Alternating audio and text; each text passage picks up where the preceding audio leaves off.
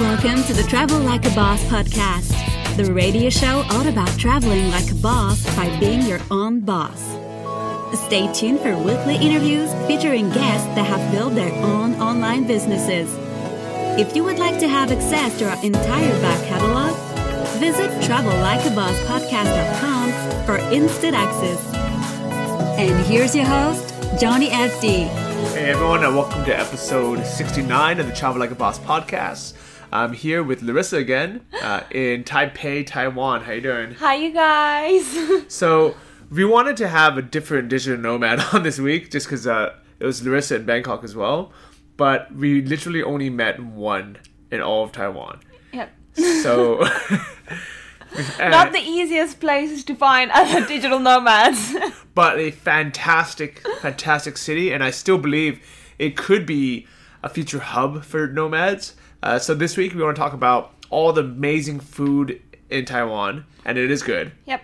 Kind of what to do out here, why you should visit, what the scene needs, as well as we both got our blood test results back from Dr. Alexis Shields, and she monitors our ongoing health, our cholesterol, our blood pressure, all that stuff. So this is going to be a fun episode. So I'm really excited. A mixture of food and health. Food and health. And Larissa's on her way to the airport in a few hours. Yep, going back home to the mother city. She's going back to Johannesburg, South Africa for a month. And I'm going to go to Chiang Mai. My cousin's coming to visit, so we're going to go diving again.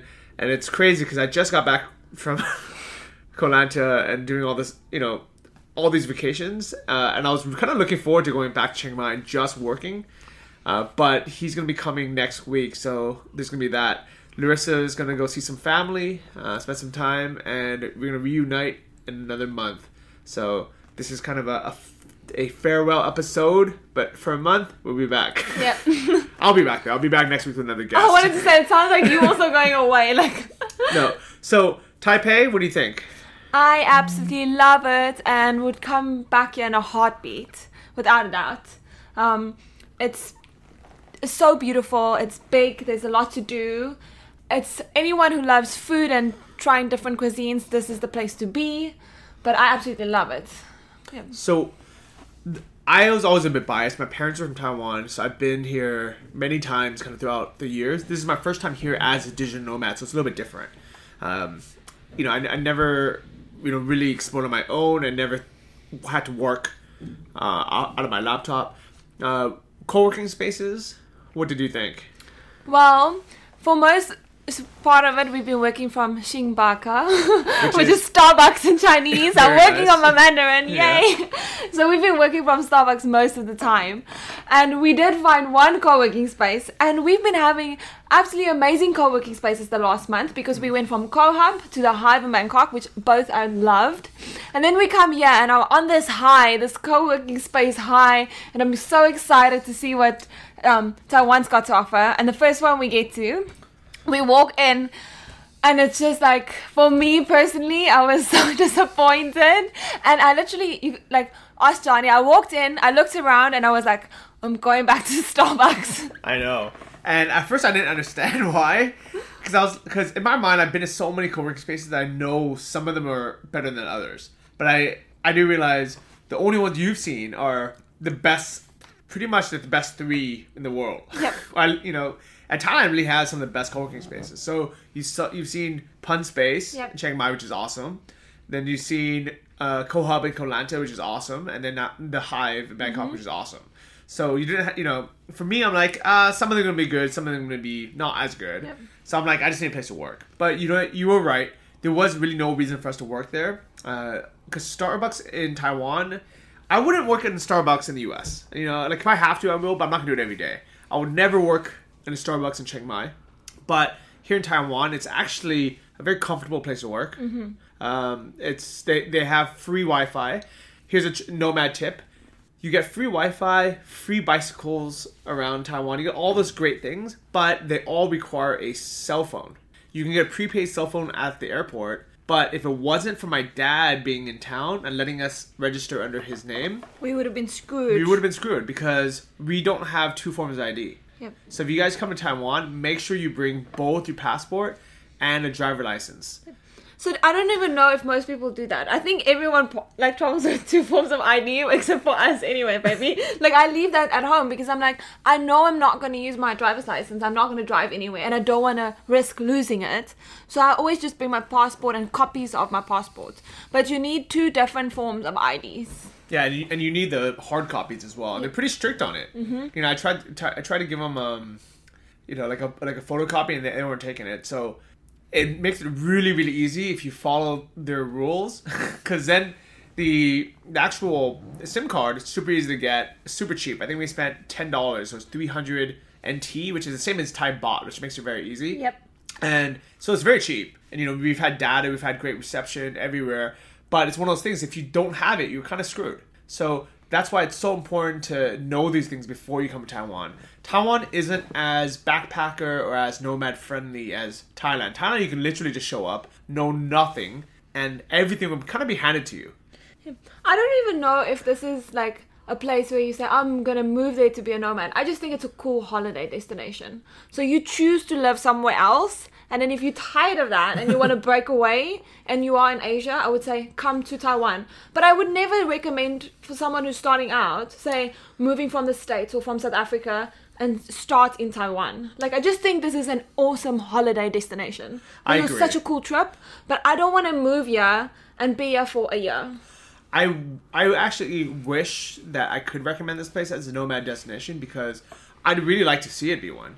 You know, and it might be in 5 or 10 years. I actually, you know, I would put money down saying that in 5 or 10 years, this will be a great nomad hub. There's going to be some awesome co-working spaces. There'll be a great community. You'll still have the awesome food, the awesome transportation, the friendliness of the Taiwanese people, everything. But right now, there is very, very few nomads. And, you know, to be fair, a couple people did reach out to me on Facebook, but most of them lived in other cities outside of Taipei, and it was so far that it just didn't make sense to meet.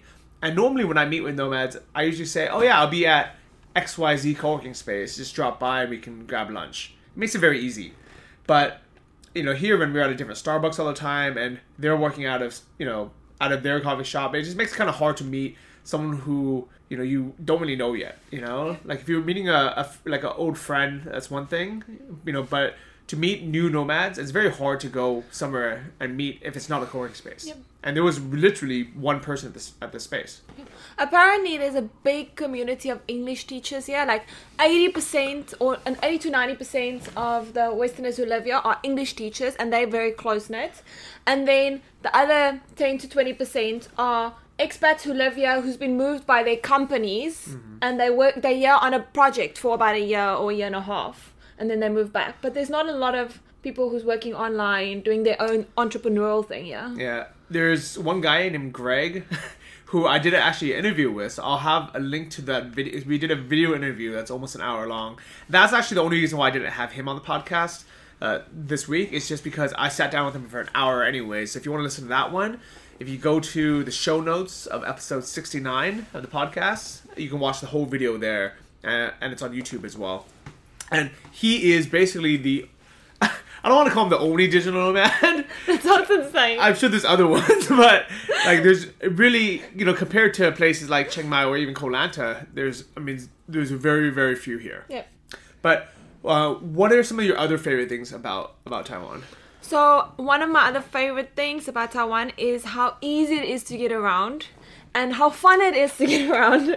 So like the main forms of transportation here is like local taxis, the yellow cabs, the MRT, which is the train, and it's super cheap and it's so easy. Like for me who comes from South Africa, doesn't really use public transport. I always drive in my car.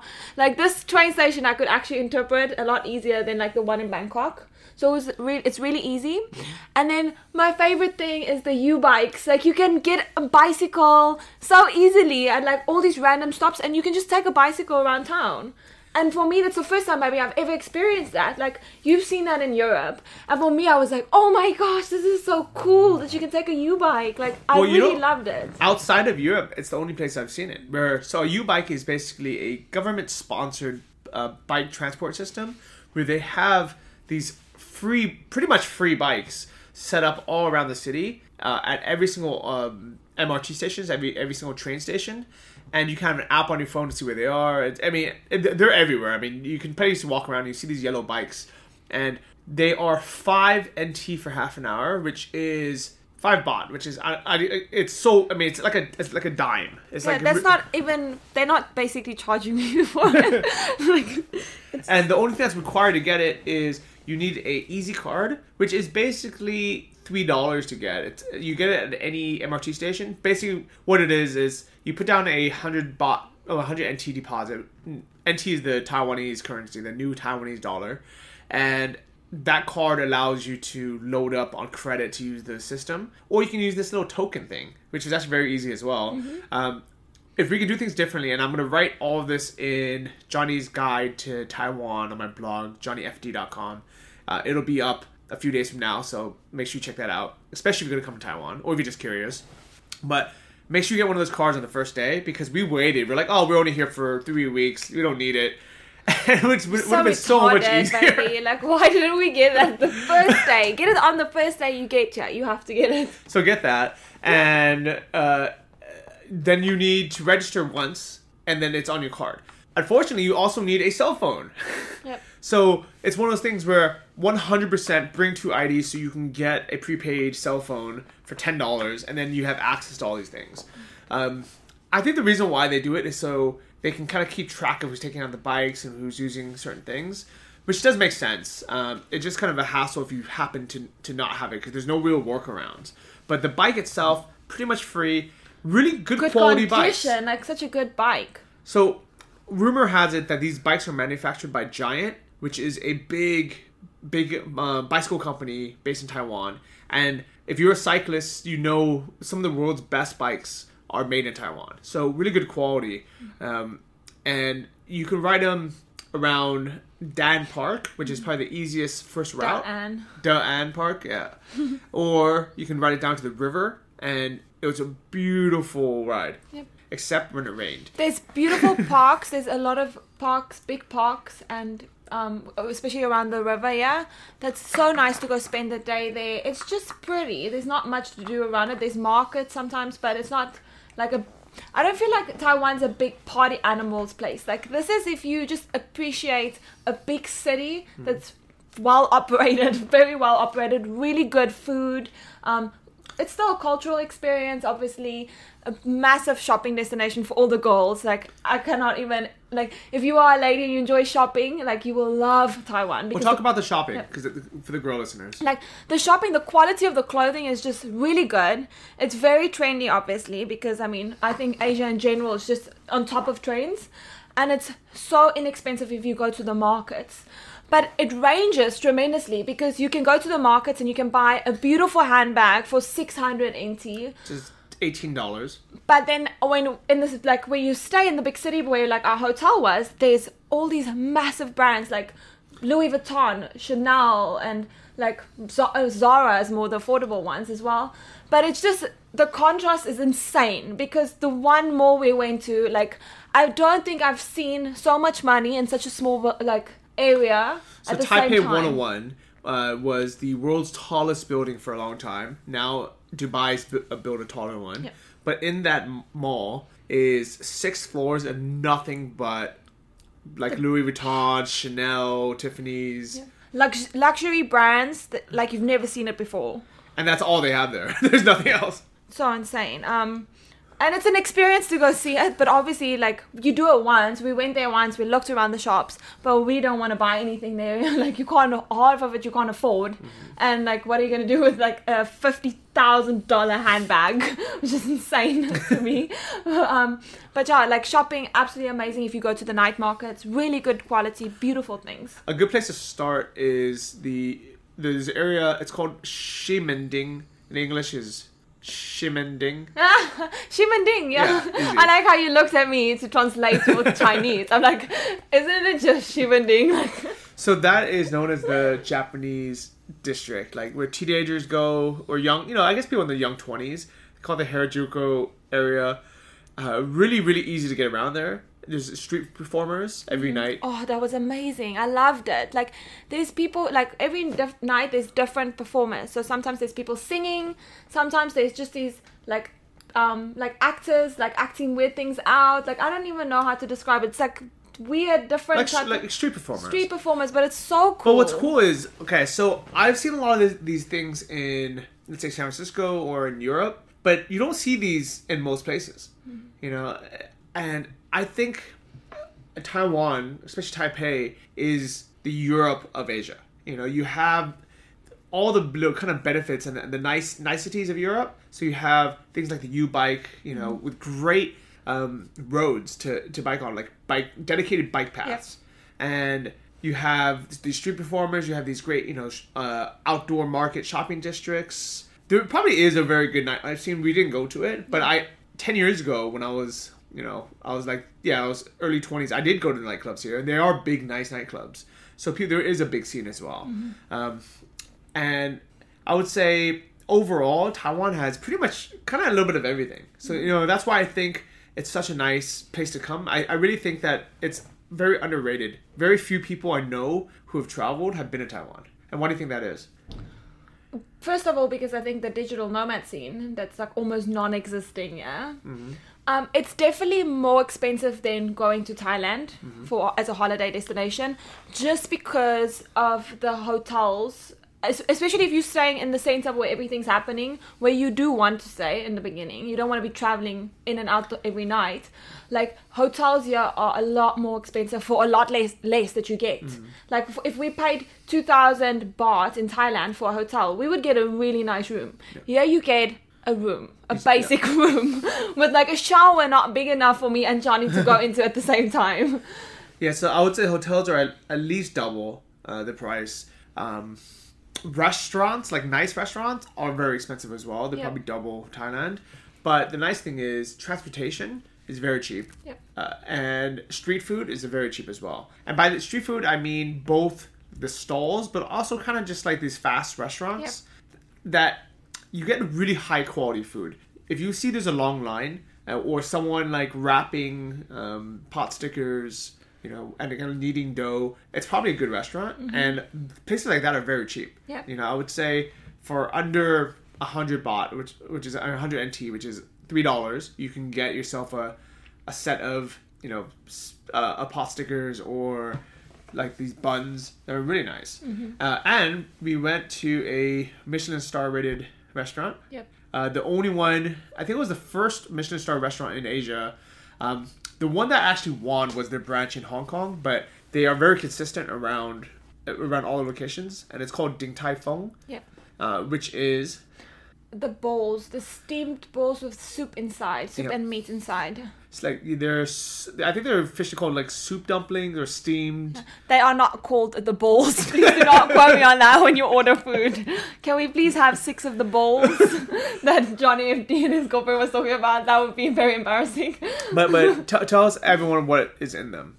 So it's a steamed bun, a little bun, and on the inside it's got pork. You can choose your fillings, but the ones we stuck to most of the time was a pork filling that with soup. And you bite like a tiny little hole in it to have the steam come out, and then it's just juicy because it's meat with a little bit of soup, so the meat is just so juicy. It's like, I have to quote one of Johnny's friends on this. Kevin said to us last night, he said, the first time I went there I just wanted to cry because the food was so good.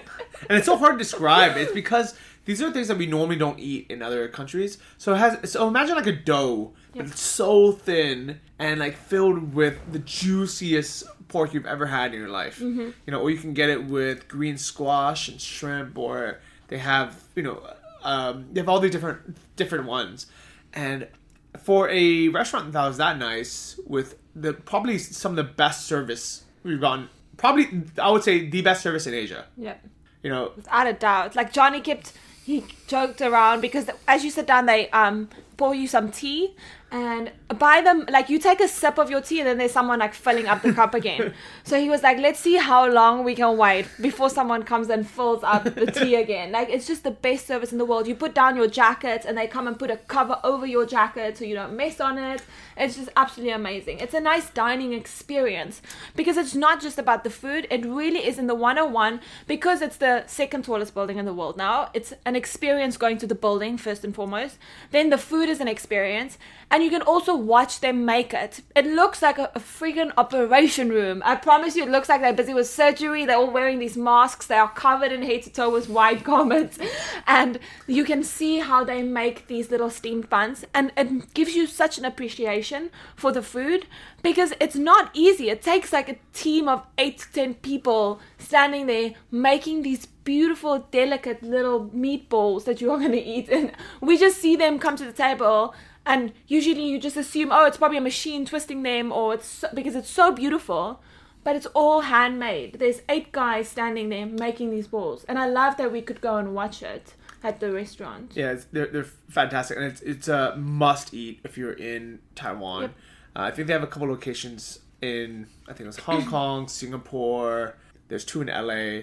And I think that's about it. So you have to come here. And Johnny and we went twice. And the second time, the bill was exactly the same as what I would pay for something in South Africa for a meal for 2 at a normal restaurant. Not even something that's like known for their food. Like, it was 200 Rand. So it's $20. $20, baby. For 2 people. Nothing. Yeah, so it's definitely more expensive than what you would pay for street food, in Thailand or Taiwan. But it's very affordable for someone to go out and have that nice of an experience. But that's why we say it's an experience. This is not something you go and have every day. And then if you think about it, it's really not pricey. Definitely. So Taipei 101, did you enjoy that? I really loved it. It's an absolutely beautiful building. We did go up to the 89th floor, which is where you can look out. And it was very scary for me. Johnny was like calm and collected, like always. So I didn't tell you, I was actually a little bit lightheaded up there, and I was like, I'm super hot, but I'm not gonna freak you out. Okay. So good. I stayed calm. Oh, thank you, baby. You're so sweet. So you have to obviously do that as well. When you go to 101, you have to go to the building when you're in Taiwan.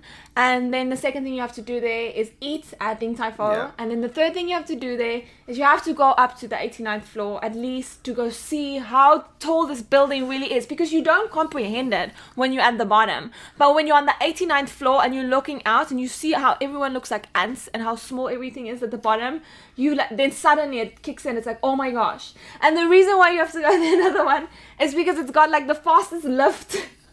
And literally you go from like the 5th floor to the 89th floor in 40 seconds. And you feel like the pressure on your ear as you just go up. It's like the spaceship that you get into. I thought it was quite cool. I know it's very silly, cool. But it is. I think it still is the world's fastest elevator. Mm-hmm. And it's smooth. And it's an experience in there too, because it's almost like a planetary show. And they dim the lights, yes, and they show you how fast you're going and the floors you're shooting up. Mm-hmm. It was $15. I think it's 500 NT. But it's worth it. You don't cheap out. Some people say that there's a hack where you can get to like the 30th floor by making a reservation at Starbucks there, or eating at the restaurant. But trust me, just do it.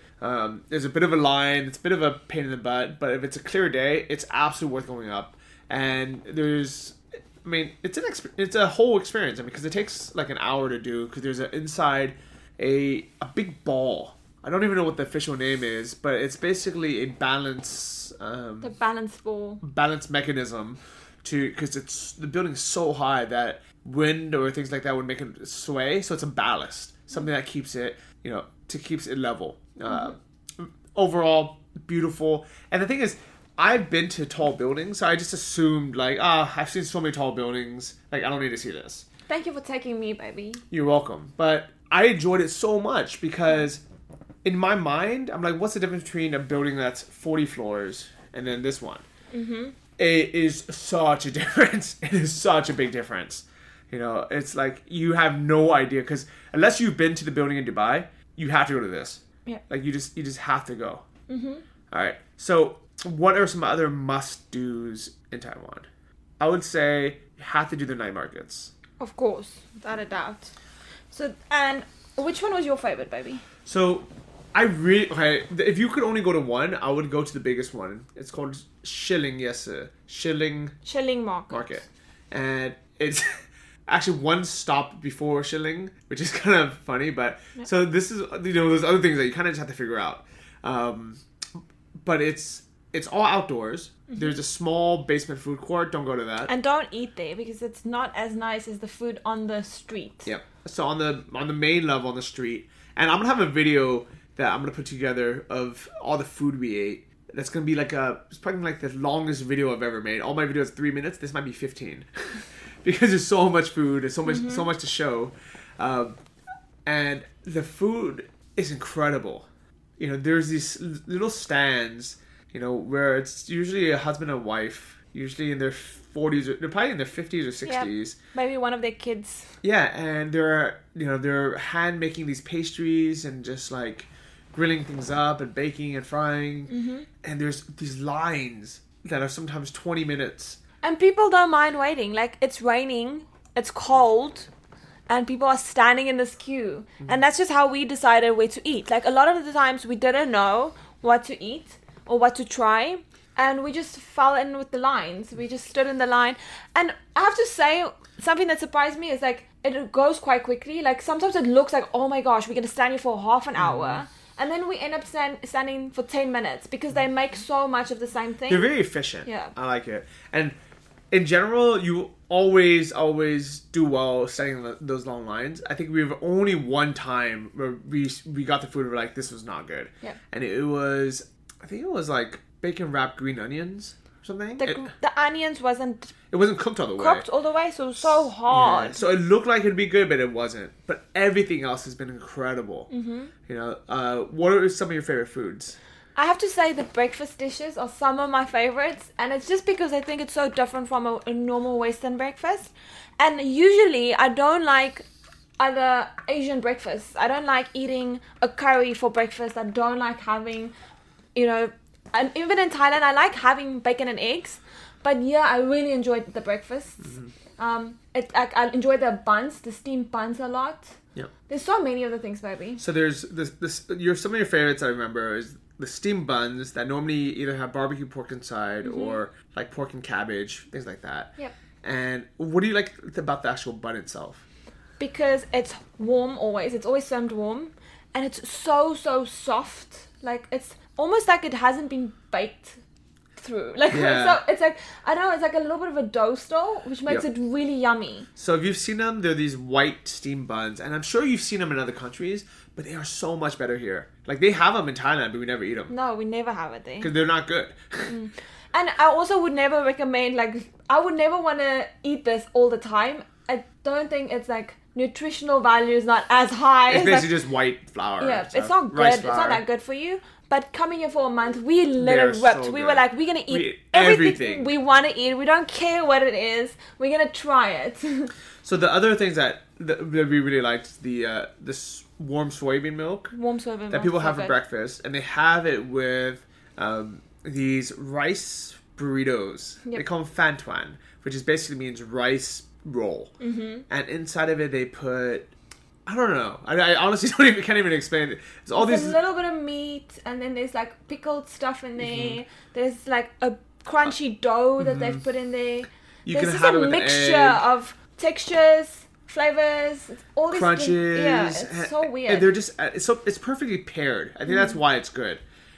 There's that. We really like the egg and scallion pancakes. Mm-hmm. So it's like a green onion pancake that's savory, almost like a crepe with an egg. Yep. Those are really, really good. And then I love the tofu desserts. Okay, so the desserts. So we have to give a shout out to Used Tofu. Yeah, that sounds terrible. So I have to tell you the story, please. Okay. So the first time we went out in Taiwan with Johnny's family and family friends, they're all talking about this dessert place we're going to afterwards, and they're like, it's the best dessert, you're gonna love it, it's everyone's favorite, but it's called Used Almond Tofu. And I'm like, oh my gosh, like, I don't want to insult anyone, but I'm not eating used tofu, and I don't even know what that means. Because you've heard of stinky tofu. Yeah. And it's like, honestly, in my mind, I was like comparing secondhand tofu, and no one like tried to explain to me like what this is, and everyone just carries on how good it is, and I'm like, this is just part of it. Like in Asia, they eat snakes sometimes, they eat weird things. Used tofu must be one of them. And luckily, that evening when we get out to the place, that is actually the family name. YU. YU is used tofu, and it's not second hand. Brand new tofu. It's made brand out of new almonds. tofu. And it's delicious. Yeah, it's so good. What are some things you had there? Oh, okay. They first actually took me there to have the shaved ice, which to me is not like a really famous concept anyway, because apparently in the States this is known, like eating the shaved ice. But it's like pieces of chunky broken ice with artificial syrup on it. And so we don't even good. actually, ice cones in South Africa aren't that popular. Like it's not something that's really popular at all. So I'm like, okay, I don't know if I'm gonna like it because I don't want to eat ice. I don't want to eat flavored ice because I might as well just have syrup, because to me that's the same thing. But this is very different. It's shavings, like ice shavings, but they flavor it during making the shavings. They put almond milk in it, so it's not almost. A flavoring, it's a milk that they mix it with, and that's what makes it so unique and so nice. It's so fluffy, like it tastes like you're eating angels. Baby, so weird. Angels. It is so light and fluffy. Cute. And it's something out of this world, and I like to have it with the actual almond tofu, which is like almond jello, almond flavored jello, and I have it with a little bit of crushed almonds and a little bit of cocktail fruit, just because that's what I had as a kid growing up. It is by far my favorite dessert ever. I have to say, when I just got here, it took a while for my taste buds to kind of adapt to the textures and the flavors, because the food here is so unique to what I'm used to having. And I wasn't always exposed to many Asian cuisines. Like in South Africa, I grew up eating meat, rice, potatoes, and like salad, or like steak and salads were like our food. But yeah, it's such different textures. The flavors are so different. It even looks really different. Like a lot of the cuisine I find like doesn't look appetizing. Like Johnny would put something on my in front of me that's just a black liquid, and he's like, oh, that's really good, and I'm like, this does not look good. I didn't say it, but like in my head I'm like, this doesn't look good at all, you know, it's just a black liquid. But then when you taste it and the tofu's at the bottom, it's so freaking good. So don't base on just what you see. So if you come here, be like Larissa, be super open-minded, try everything, especially if there's a long line, you know, especially if someone recommends it, and you will be so surprised. I mean, it's one of those places where if you watch any of these food channels, like Anthony Bourdain, he comes here and he's just so impressed with everything. And, you know, there is a lot of like seafood and other things that I don't eat, but then there's literally something for everyone. I promise you that, except for if you're gluten-free. So that's why during these last 3 weeks, we ate whatever we wanted, including I bought some of the world's best whiskey. Yay! And I bought some for my dad for back at home. So cool. It's crazy that... So, whiskey is normally known to be good in Scotland. Yes. But this year's winner of the world's best single malt, which is, you know, usually known as the best whiskey because it's not a blend, it's not like a bunch of things mixed together, it's just a single whiskey. The purest form. The purest whiskey is Kavalan Soloist Barack or something. Not Barack Obama, but whatever it is. It's the blue bottle of the Kavalan. And it's a local Taiwanese whiskey. Yep. Which is insane.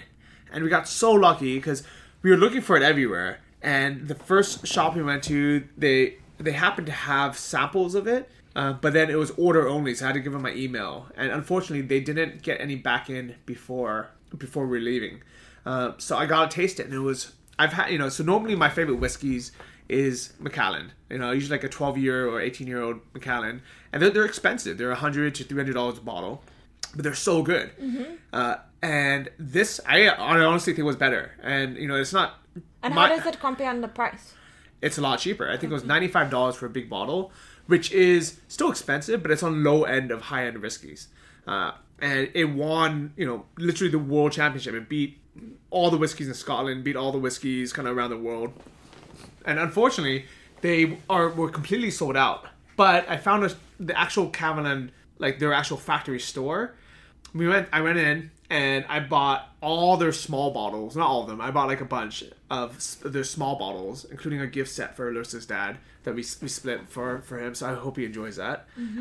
And I was so lucky because this is the very next person that walked in as I was checking out. It was a couple that came in, asked for it by name, and they bought every single bottle left. They literally cleaned out the whole store. So very, very lucky to be able to taste this. So apparently one of Johnny's really good friends, Kevin, made a recommendation, which we didn't end up doing, which we'll do next time, is that you can go on a local tour here and you can see where they make it and how they make it, and a tasting tour. So we didn't do it, so it's hard to recommend it. But knowing Kevin, and like I would say that would be something so cool to do the next time. I wish we would have done that. And the only reason why we didn't is it's a bit out of Taipei. It's an hour and a half out of Taipei, and we don't have a car, so we didn't have an easy way to get there. If we had more time, I'm sure we would have found a way. But you can go to the distillery itself. You know, I've been to like the Guinness factory in Ireland, and that was very fun. Yep. So I would imagine this would be even better because it's a smaller factory. Yep. You know, it's not as commercialized. So I'd recommend that if you can get your hand on a bottle of this whiskey, definitely do it. Try it out. You know, so I would say kind of to sum it up, Taiwan is they take their food and their drinks very seriously. Yep. You know, even their beer. I had some of their Taiwanese. It's actually called Taiwan beer, which is funny. 18 days. Yeah, and they have one called 18 Day, and basically that means that it's unpasteurized, which is my favorite. I don't like pasteurized anything because by pasteurizing something, you just have a longer shelf life, which is nice for the company because it's easier. They can just leave it on the shelf forever. Unpasteurized stuff is generally, it's not like beer's healthy for you, but it's, at least it doesn't have the preservatives. It's not, it's not cooked, and it tastes much better. It tastes cleaner and fresher. And the reason why they call it 18 days is they guarantee that it'll never be on the shelf for more than 18 days. On the cap itself, they stamp the actual date, the manufacture date and the expiration date, and you can get this at restaurants or like certain, I guess not everywhere, but like a lot of certain places. So Taiwan is so big now on both their beer, their whiskey, and their food. And I think that kind of shows in all of their culture as well. Like they really take pride in things. Yep. The place here is so clean. It's so organized. Yep. Yeah, and Larissa had really, she kept mentioning how clean Taiwan is. I know, but coming from Johannesburg, and knowing how Joburg looks, like the city part, and even coming from Bangkok to here, it's amazing. And literally, I said to Johnny, I will eat food from the floor in the city. It's that clean. We saw ladies washing the rubbish bins, washing them. I've never seen that anywhere. It's you just don't see any rubbish anyway. People take so much pride in these streets, and I love that about the place because it speaks of the people and how much pride they have in their country. Well, my favorite thing about it is it's a good mixture between being clean, being efficient, but still having some soul, some heart. Yep. Because I've been to plenty of places like Singapore that are exceptionally clean. They have great transit systems, but they have no soul. I'm there. All it is a Louis Vuitton store. Yeah. I wouldn't like that either. Yeah, and to me, Taiwan has so much more. It has something kind of for everyone. And you can go, even if without a lot of money, you can go to these night markets and you can have such a great night. Yeah. And you can literally spend $1 on food and get some of the best food in the world. And you're fine. And there's so many outdoor parks and there's so many kind of activities for people to do. We kind of had to adjust our sleeping patterns here because everything opens so late and people stay out so late. We've been taking the MRT. If you take the MRT at 11 or 11:30 at night, then there's still 60-year-old ladies on the way somewhere. Yeah. I don't know where they're going, but it's just such a nighttime place. Everyone, it's buzzing in the evenings, but at 9 in the morning when you walk out, there's nothing. But what I like about it is people are out just socializing and having fun. They're not out drinking or fighting or getting drunk. One thing about Thailand that one of the reasons why I don't go out late at night is because the only thing to do is to drink. If you go out in Chiang Mai or in pretty much anywhere at night, you're going to a bar or you're gonna go get some alcohol. You're not really there's nowhere to go and just hang out and just and just be sober and have fun. But here, you can go watch shows, out. You can go play basketball. There's like well-lit, basketball courts. Yeah, people were still running in the park the other night at like 10 or 11 in the evening. They were still exercising outside. And so highly, highly recommended. So as far as food, as soon as literally after today, we are not gonna eat any more of this food. No, I'm so happy I've tried all of it and it's been amazing. But my body has been telling me, Larissa, you need to go back eating healthy. You need to have a different lifestyle. Like I don't know how I lived for so many years eating only breads and pastas and pizzas and so much doughy food. I just don't know how I did it. And now it explains why I was so tired most of the time and why I didn't have energy during the day, why I was an emotional roller coaster as well most of the time. Like, I need to be back on a diet, back on a healthy lifestyle. I'm excited about going back and changing my food again. So if you've been watching my videos or looking at my photos, since before I started traveling extensively these last 6 months, I've now gained almost 10 kilos, which is insane. I think I'm at a point right now where we're like, okay, this is my upper limit, because I know myself. I'm like, I think my body's happy around 90, and then at 100 kilos, which is 220 pounds, I'm like, that's it. It's back on the health trip. Then we know we need to make changes. Exactly, because, after that, like, you just, overall health's not as good, not as productive, you get more tired, you just don't enjoy life as much anymore. So after Taiwan, when I get back to Thailand, back on the health trip. No more breads, no more gluten. Kind of just go back on the normal diet. No more sugar, because we've been having cakes and stuff here, which we never ever have. But it's been so good. I know, it's been worth it. See, this is the difference, because we usually don't eat these things. But when it's worth eating it makes such a big difference. We don't just go buy 7-Eleven breads and stuff and cookies, because that would just be like messing with your health for no reason, because it's not worth it. But yeah, it's fresh bakeries. The bakeries here are so incredible. We had this little loaf of a walnut brown sugar bread. Oh my gosh, thinking about it actually, yeah. It was probably the best, freshest, like chewy, warmest goodness I've ever had.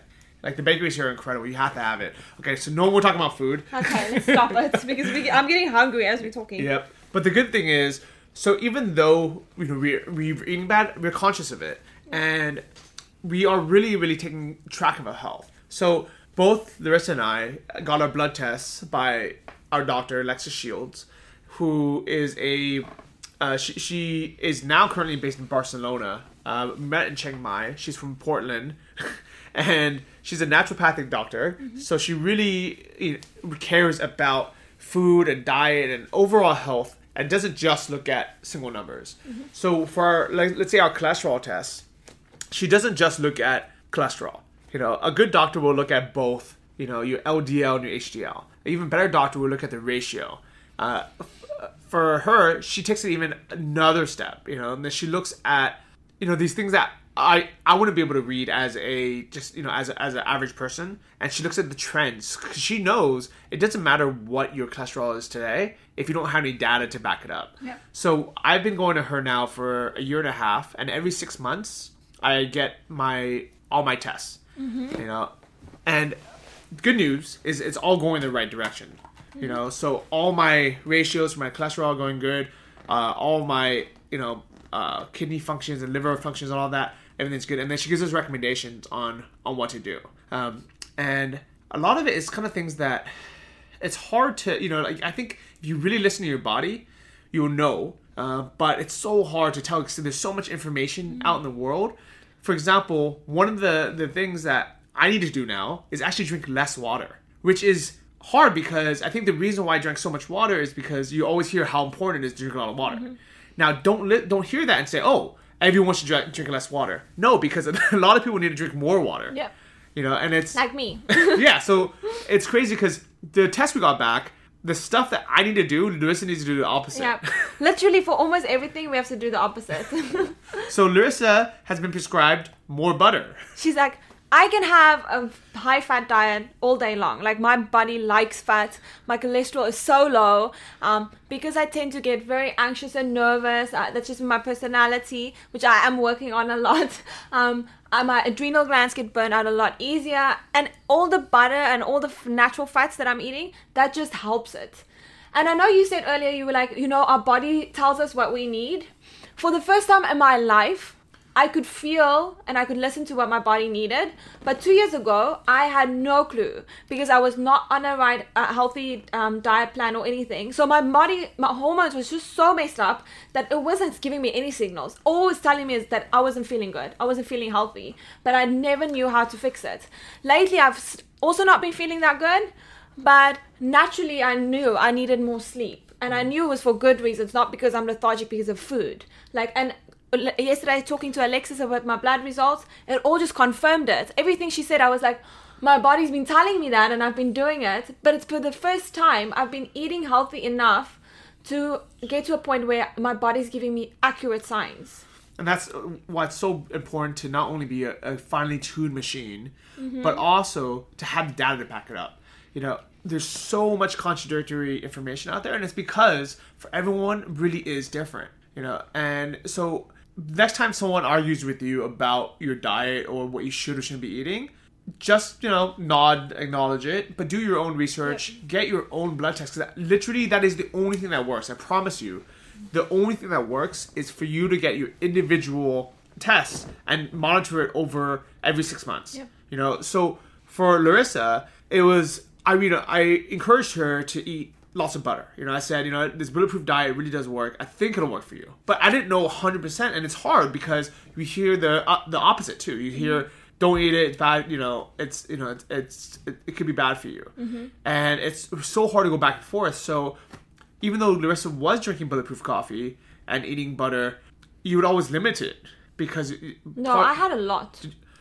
There was a point where I was having just as much as you. Okay. And then I got freaked out afterwards because I was like, I am a third of your size, or half of your size, not a third. I'm half your size, and I'm consuming the same amount. Then I was like, starting to talk stories in my head, like, maybe it's not healthy because I'm having the same amount as what Johnny's having, and I'm half the size, so maybe I should have half.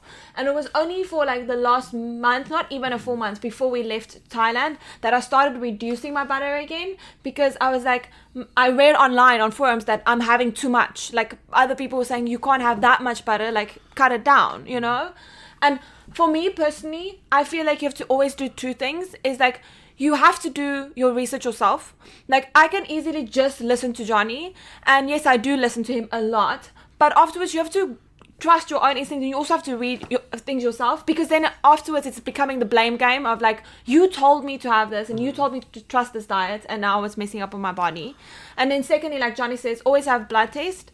But a major thing for me is finding a freaking doctor that you can trust. I just feel like if I went back to South Africa and I went to my normal GP, I don't know if I would have had the same level of care, and I really want to see what is happening on these blood tests, instead of just a quick let's get you in and out type of feeling. Because we literally Skyped with her each for an hour. And she really cares and goes through your results. And it's just a one-time thing. It's you could do it every 6 months, you could do it every year. And if it was just for us listening to other people, or let's say someone tells you on a forum oh, you're eating too much, they don't know you, they haven't seen your results, so it's really hard to and they might be right half the time, and that's why it's confusing. So it's so good to know personally, okay, this is what I personally need. I think what is important as well as a digital nomad is finding a doctor that you trust, and then kind of sticking with them wherever you go, because it's important for doctors also to get to know your lifestyle and who you are as a person, because we are all so different.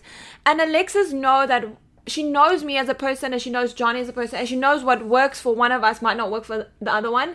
And I think if I just went to a normal doctor in South Africa when I'm based in South Africa, and then when we go to Thailand, I go see a different doctor there, and when we're here, I go see a different doctor here if something goes wrong, it's really hard for them, because you can't expect that doctor to know what's going on, and you are 27 years old for me, and they've just quickly seen, Alexis always say, a snapshot, one instant of where you are at now. You need to get someone you trust and like kind of stick with them even when you are traveling. Go get your blood test done and send it to them. Rather have a Skype consultation with them, but like find someone you trust and stick with them. I would say personally 100%. So if you haven't started doing this, really start now, because your health is so important. And if it's a money issue, you know what, have it be a goal. Write it down as a goal, saying I want to make an extra $240 a month so I can afford to get my health in order. I can afford to eat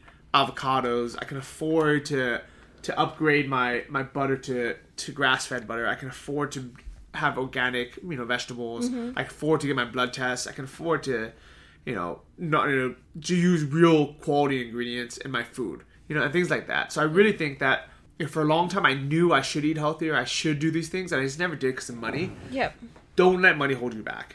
Like, it really, if you know it's important, write it down, have it be a goal, and make more money. Yep.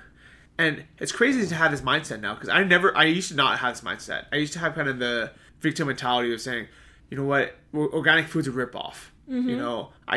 Or like, oh, I don't need to get these, or the government should be paying for these blood tests. If it was important, my doctor would, it should be free. Yep. And now I have the completely different mentality. And I think you do as well now, Definitely, without a doubt. And I know, like, it's so expensive, all these things, but there's some small changes you can start implementing already. Like, I mean, cutting out sugars and things like that, which is, is bad for you. It's universally bad. It's just bad. You can start implementing that already. And that's free. And it's free. You can make small changes that is healthy, and it's free. And that will help you at least to get kind of more productive on things that, you can make money, or, because I think a lot of time it's an excuse, well, I'm not feeling good because I don't have the money to do this.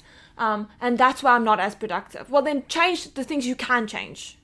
Definitely, 100%. And for the things you can't change and you want to change, make it a goal. Mm-hmm. And we've both reached every one of our goals we've written down. Yep. Which is insane. Mm-hmm. I mean, a few years ago, 6 months ago, what were the goals we wrote down?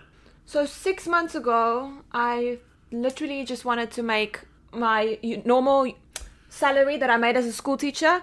I wanted to make that back. Which was what? $1,000. $1,000. Yeah. So 30,000 baht or 1,000 US. Yes. Right. And did you think that you were going to hit it this quickly? I was so scared, and to be honest, this sounds terrible when I say this out loud now. I had so much doubt that I actually thought I'm gonna go down from my salary. I was like, sometimes I question it so much. I was like, I'm not gonna make 1,000, and never mind 1,000. I'm probably gonna make less now. Like, I'm gonna make 600 a max, And then every time, like, there's such an evil within us that we feed the whole time. Like, sometimes I would make a little bit more, moving closer to that goal. Instead of being proud of myself, sometimes I would be like, okay, this was once off luck. Now let me see if it happens again next month. And then it did. And then every time there's this little demon inside of me saying, well, maybe it was luck again this time. But I know for a fact it's not luck, because it's so many months now. So it's April 15th now. Yep. So we made our first sales in January was our first profitable month of our dropshipping store, and then that with other income from like the Udemy course, kind of all combined. What was your monthly profit January, February, March, now April? Okay, so it's definitely the first month. I would say I just made a little bit less than my school teacher salary, so I think I made like between $700 and $800, and then from there it climbed a little bit. To my second month, I made back my salary. I made 1,000. And I was like, yes, at least I'm covering all my expenses. I made all my money. And then last month, it doubled. Like, more than doubled. And I was like, oh my gosh, how is this even possible? Because it just happened so quickly. And this month, even though it's just the middle of the month, we're doing exceptionally well. We're doing so well. And to me, the most insane thing, I was telling Johnny the other night, and this sounds so bad, but I've been working like an hour a day, especially now that we've been traveling. And I don't want to say an hour because that sounds like a lot, but I haven't even been working. Some days I've been working a half an hour, and some days I haven't been working, and I've doubled my income. And it's mostly because of the dropshipping store. Yes, we have the Udemy that's been making quite a bit. We sometimes forget how much we make off of Udemy.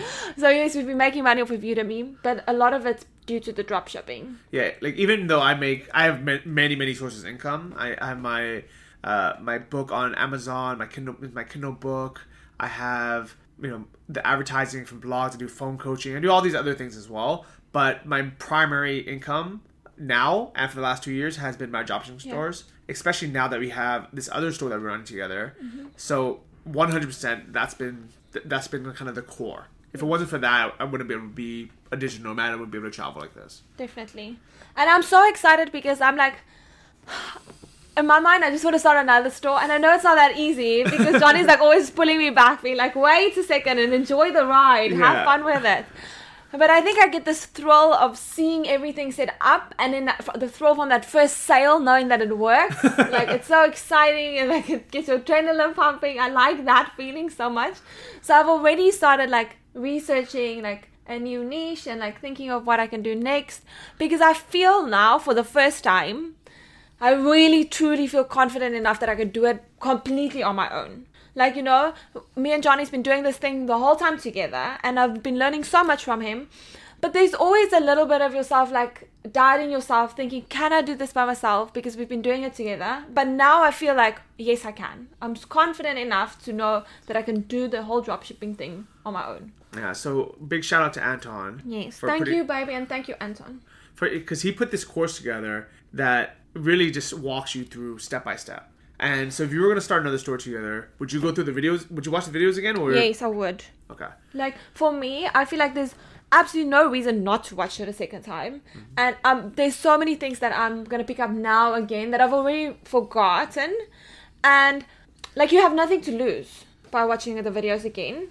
It could just only reinforce the stuff you've learned, because maybe who says I'm not going to open a third one, Like, so I'll just learn more from it. I really feel that way. I do as well. And even though I've been part of Anton's course now for 2 years, when we opened this new store together, I went through the videos again. Wow, that's cool. I was just like, well, you know what? Whatever I did the first time obviously worked. So let me just follow his formula again. Mm-hmm. And I've been helping a lot of people. So I've been helping a guy named Cliff through phone coaching. He signed up for 4 sessions. So I've been kind of walking him through niche research. And I'm so glad to help him because, he tried doing a store on his own, and because he's busy, he has a family, he's in the military, he didn't pick a good niche, and he's like Johnny, like, can you help me through the process again? And I was like, yeah, no problem.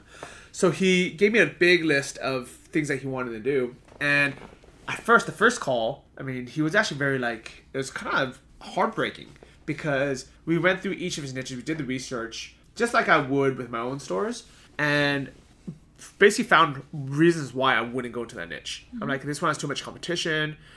This one looks like there's, there might not be a dropshipping store. This one looks like they warehouse. This one looks like the prices are all over the place and it's not going to be profitable. Things like that. Things that Anton goes through. But then the second call, what we did was we basically expanded on his list and said, okay, the ones that we did find that have potential, let's look what else they have. And we basically just went deeper and deeper. And now it's the 3rd week, and he sent me this email so excited, so happy, because he's this military guy that, with very little expression. Mm-hmm. And, now he's so excited. He uses exclamation marks in his email. And he's like, and he said he completely looks at it a completely different way. He sees opportunity now. And before he saw, he had a scarcity mindset, almost like a negative mindset. And now it's an abundance mindset. Yeah. So I really think it is going to work for everyone. And I would like to help everyone, start their own stores. But honestly, it takes a lot of time. Yeah. It's a lot of effort, And the only reason why I charge so much for the phone coaching is because I don't have time to help everyone. Yeah. So I want to have a barrier there where only people who are very, very serious will sign up. And I can honestly only take a few people per month because I just literally don't have the time for it.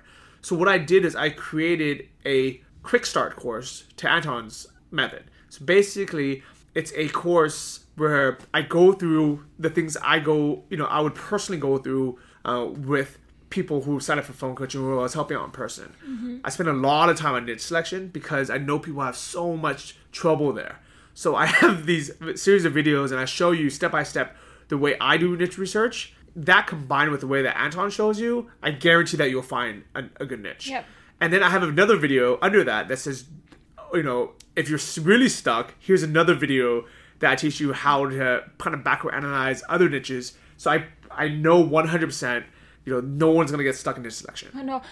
When I was doing niche research the other day at Starbucks, and I came up with like a list of like 20 to 30 really unique products, where the first time I did this, I came up with the same list, but a lot of them were not that unique because I didn't know how to do the research. So it's a lot of things that's very common and everyone kind of thinks of. But this time when I did it, afterwards I was so proud of myself because I was like, how did I even think of these products? Like, how did I think of these products? But it's really because of all the tips you've given me, baby, on like literally looking in different places as well. That's opened that door for me. So thank you so much. You're welcome. And I'm sharing this with literally everyone who's going to sign up for Anton's course because I want them to be successful. You know, also included in that is how to know when to call suppliers, because that's the second biggest question people have.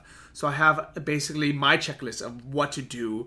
You know, what are the basically the most important things to have before calling suppliers, how to get your first sale, because that's where other people get stuck, how to know when to turn on the ads, all these things. And this course I put up for $250, but the only reason why I put it up there for that amount is I don't want just anyone signing up for it. I want people who are really kind of serious about it. But what I'm doing is also, I've told Anton, I said, anyone who buys the course through my link, because I want to give people credit who give me credit. Yep. So basically, if you go through my recommended resources page on johnnyfd.com, you get that course for free. And I knew I could charge a little bit for it. I knew I could have said, you know what, here's a $100 discount or here's a $50 discount. People would still buy it.